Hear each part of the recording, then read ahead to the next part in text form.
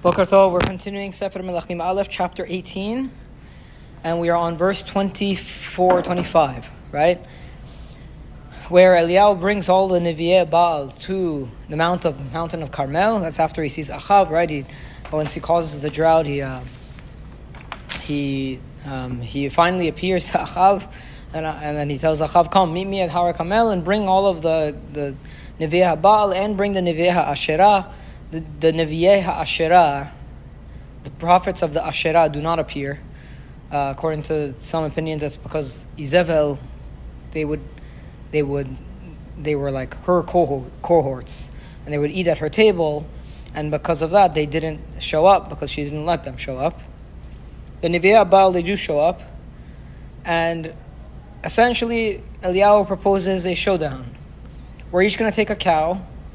We're each going to take a mizbeach, an altar, and we're going to pray to our gods. I'll pray to my God, you pray to your God.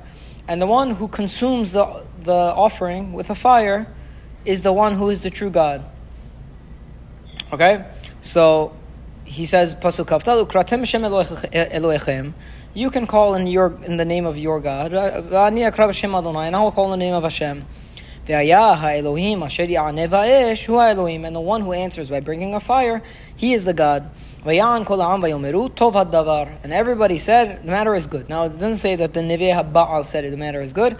The people said the matter is good, because now the people have the opportunity to see what is true. I have a hunch that the Nevi'eh Baal kind of got pressured into this. Okay, we show up at Mountain of Carmel because the king tells us to come. And then Eliyahu announces to the people, come, let's each do this and see whose God answers. And then the people are like, oh yeah, it's a good idea. So now all of the people, the masses, thousands of people, are now saying, this is great, let's do this, we want a showdown. And now the Nevi'eh Baal are saying, it's not real. Is this like a common practice or something? Like they would light bulls on fire or something by their... No, I don't think so. By their idols or nothing?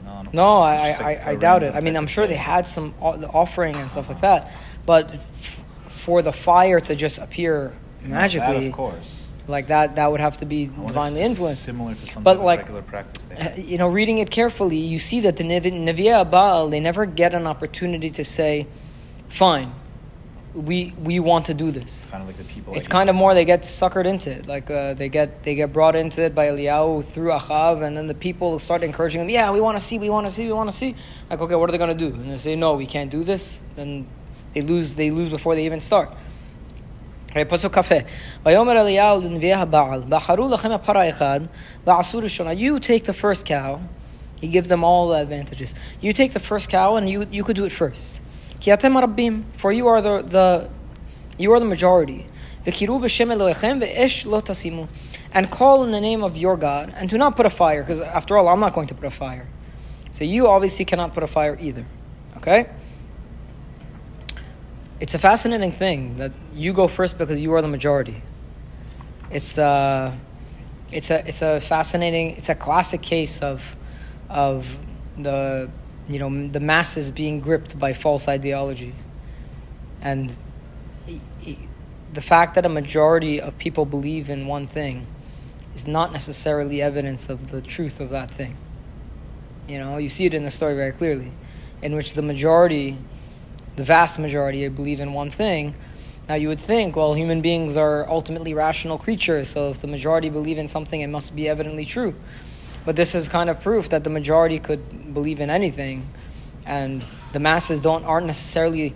What is believed to be true by the majority is not necessarily an indication of its veracity. Okay, Pasuk Kaf. And they took the cow that he gave them, and they made it. And they called out in the name of the Baal, from the morning until the afternoon. Please, Baal, answer us. There was no voice, there was no response. And they jumped and danced on the mizbeach that he made. Now, who made this mizbeach? What did it say he made? When Asher Asu. It says Asher Asu, okay. Asher Asa Israel. Radak says don't look into that too much, okay? So they go and they say, Baal, please answer us. Baal, please answer us. There's nothing. There's no response. And they start dancing around the Mizbeach. Vayhi batzahoraim, and it was in the afternoon. And they're already dancing and singing and doing their rituals already, and nothing's happening. Vayhatel b'hem, Eliyahu starts to mock them. Vayomer kiru b'kol gadol, maybe you should cry louder. Ki Elohimu, for he is a God. Ki siach v'chisig lo v'chiderech lo ulay yashenhu v'yikatz. Maybe he's in conversation. Maybe he is restrained by something. Maybe, what is v'chiderech lo? Maybe he has to go to the bathroom. Maybe he is sleeping. Maybe if you just cry out a little bit louder, you'll get his attention, or he'll wake up, or he'll stop his conversation, or he'll come out of the bathroom. I want to show you, just because I get a kick out of these radaks. So I want to show you a radak. He says, Pasuk Kaf Vav, radak says, Asher Natan Lahim. He says, whenever the Pasuk said they took the cow, the Nevi Abal took the cow, it says the cow that he gave them. Eliyahu didn't give them the cow. Eliyahu just said, let's each take a cow. So what does it say, Asher Natan Lahem? So Asher Natan Lahem bidvaro. It says the one that he mentioned should belong to them. You go first, you take your cow first, so it uses the expression of the cow that he gave them because he let them go first. Okay, fine. That's one interpretation. O Perush Asher Natan Lahem Achav. Or it could be who gave them the cow. It's not referring to Eliyahu that gave them. It's saying Achav gave them the cow. So the cow that Achav gave them, they took and they tried to offer it and so on. Now, he says, he then quotes the Midrash Tanchuma, Radak, and he says, V'yesh b'divrei Agada, and they're in the words of the Agada, in the Midrash, Devarim rechokim min hasechel, things that are beyond comprehension, things that I can't, they're hard to fathom. Ki keshebacheru et hapara echad, meaning he says things that don't really align with my rational thinking. Ki keshebacheru et hapara echad, uvao lakachat oto, whenever they took the cow and they came to take it, lo yachalu lazuzu to mimkomo. The cow froze. They couldn't take the cow. It froze. This is the Nevi Abal. They're trying to take the cow. It freezes. Again, Midrash. This isn't Psukim. Ad shehamar lo Eliyahu, until Eliyahu said to the cow, Lechi mahem, go. I want to, you're going to be my, you cow or my device that I'm going to use to prove that they're fake. So go with them. Amar lo apar le Eliyahu, the cow said to Eliyahu, Ani v'chaveri yatzanu mibeten echad v'gadalnu be'evus echad. He said, me and this other cow that's being worshipped, we're brothers. We were brought up in one womb, in one one farm. Hu ala lechelek ha'el v'shem ali yitkadesh alav. This one, my brother, is going to go to it's going to go to God, and God's name is going to be sanctified through it. V'ani aliti lechelek ha'ba'al le'achiset bori, and I'm going to end up at the Baal thing to make God angry. Amar lo Eliyahu lechi mahem. Eliyahu says, go with them. Keshem sheshmo shel HaKadosh Baruch Hu mitkadesh al zeh she'imi, kach mitkadesh alecha. So the same way Hashem's name is being sanctified through the one that's with me, it's also going to be through the one that's with you, that's through you. Amar lo v'kachata yoatzeni. So he said, this is what you're telling me. Eni zaz mimkomi ad shetimsereni biyadam. I'm not going to move until you give me to them.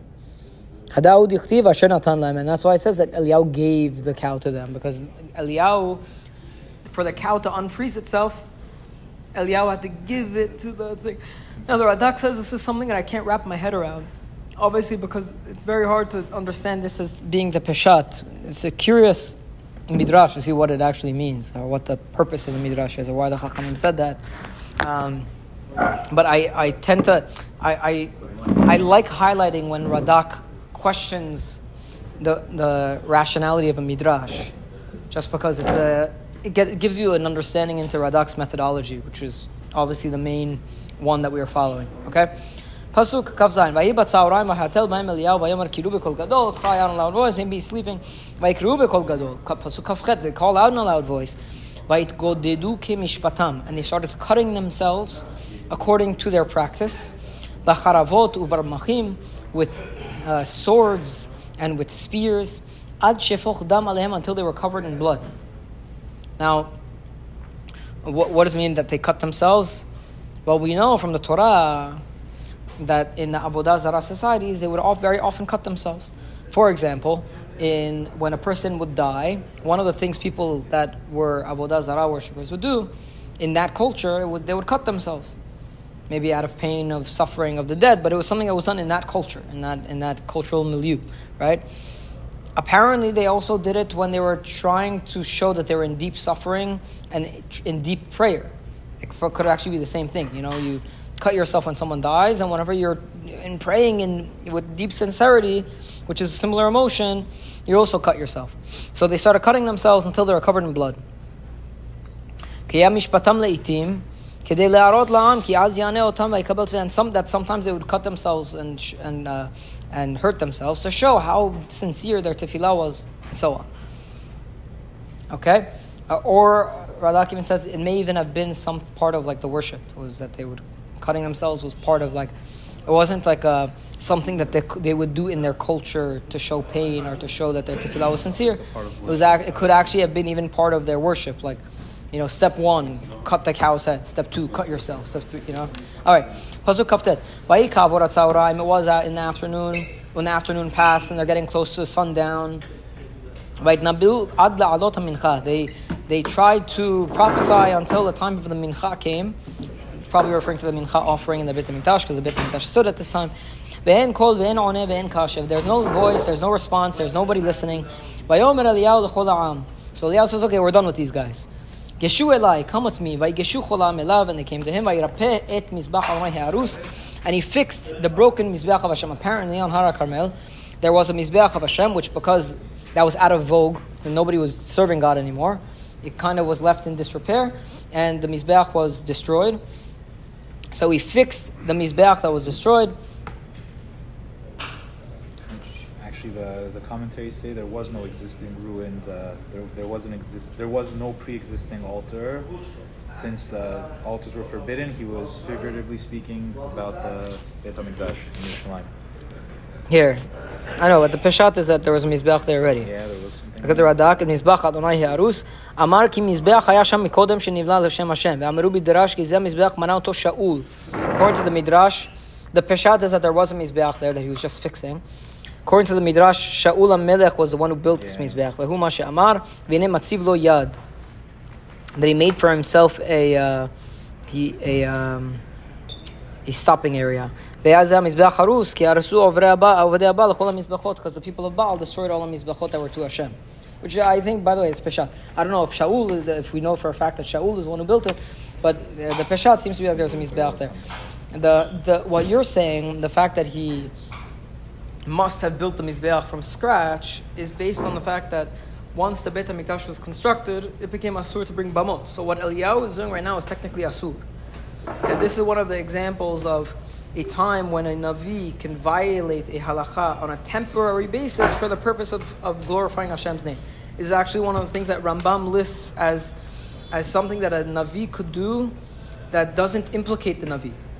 Meaning, technically, if the Navi were to call for the abolishment of a halacha, the Navi is a false Navi. So you kill the Navi, you strangle the Navi on the spot.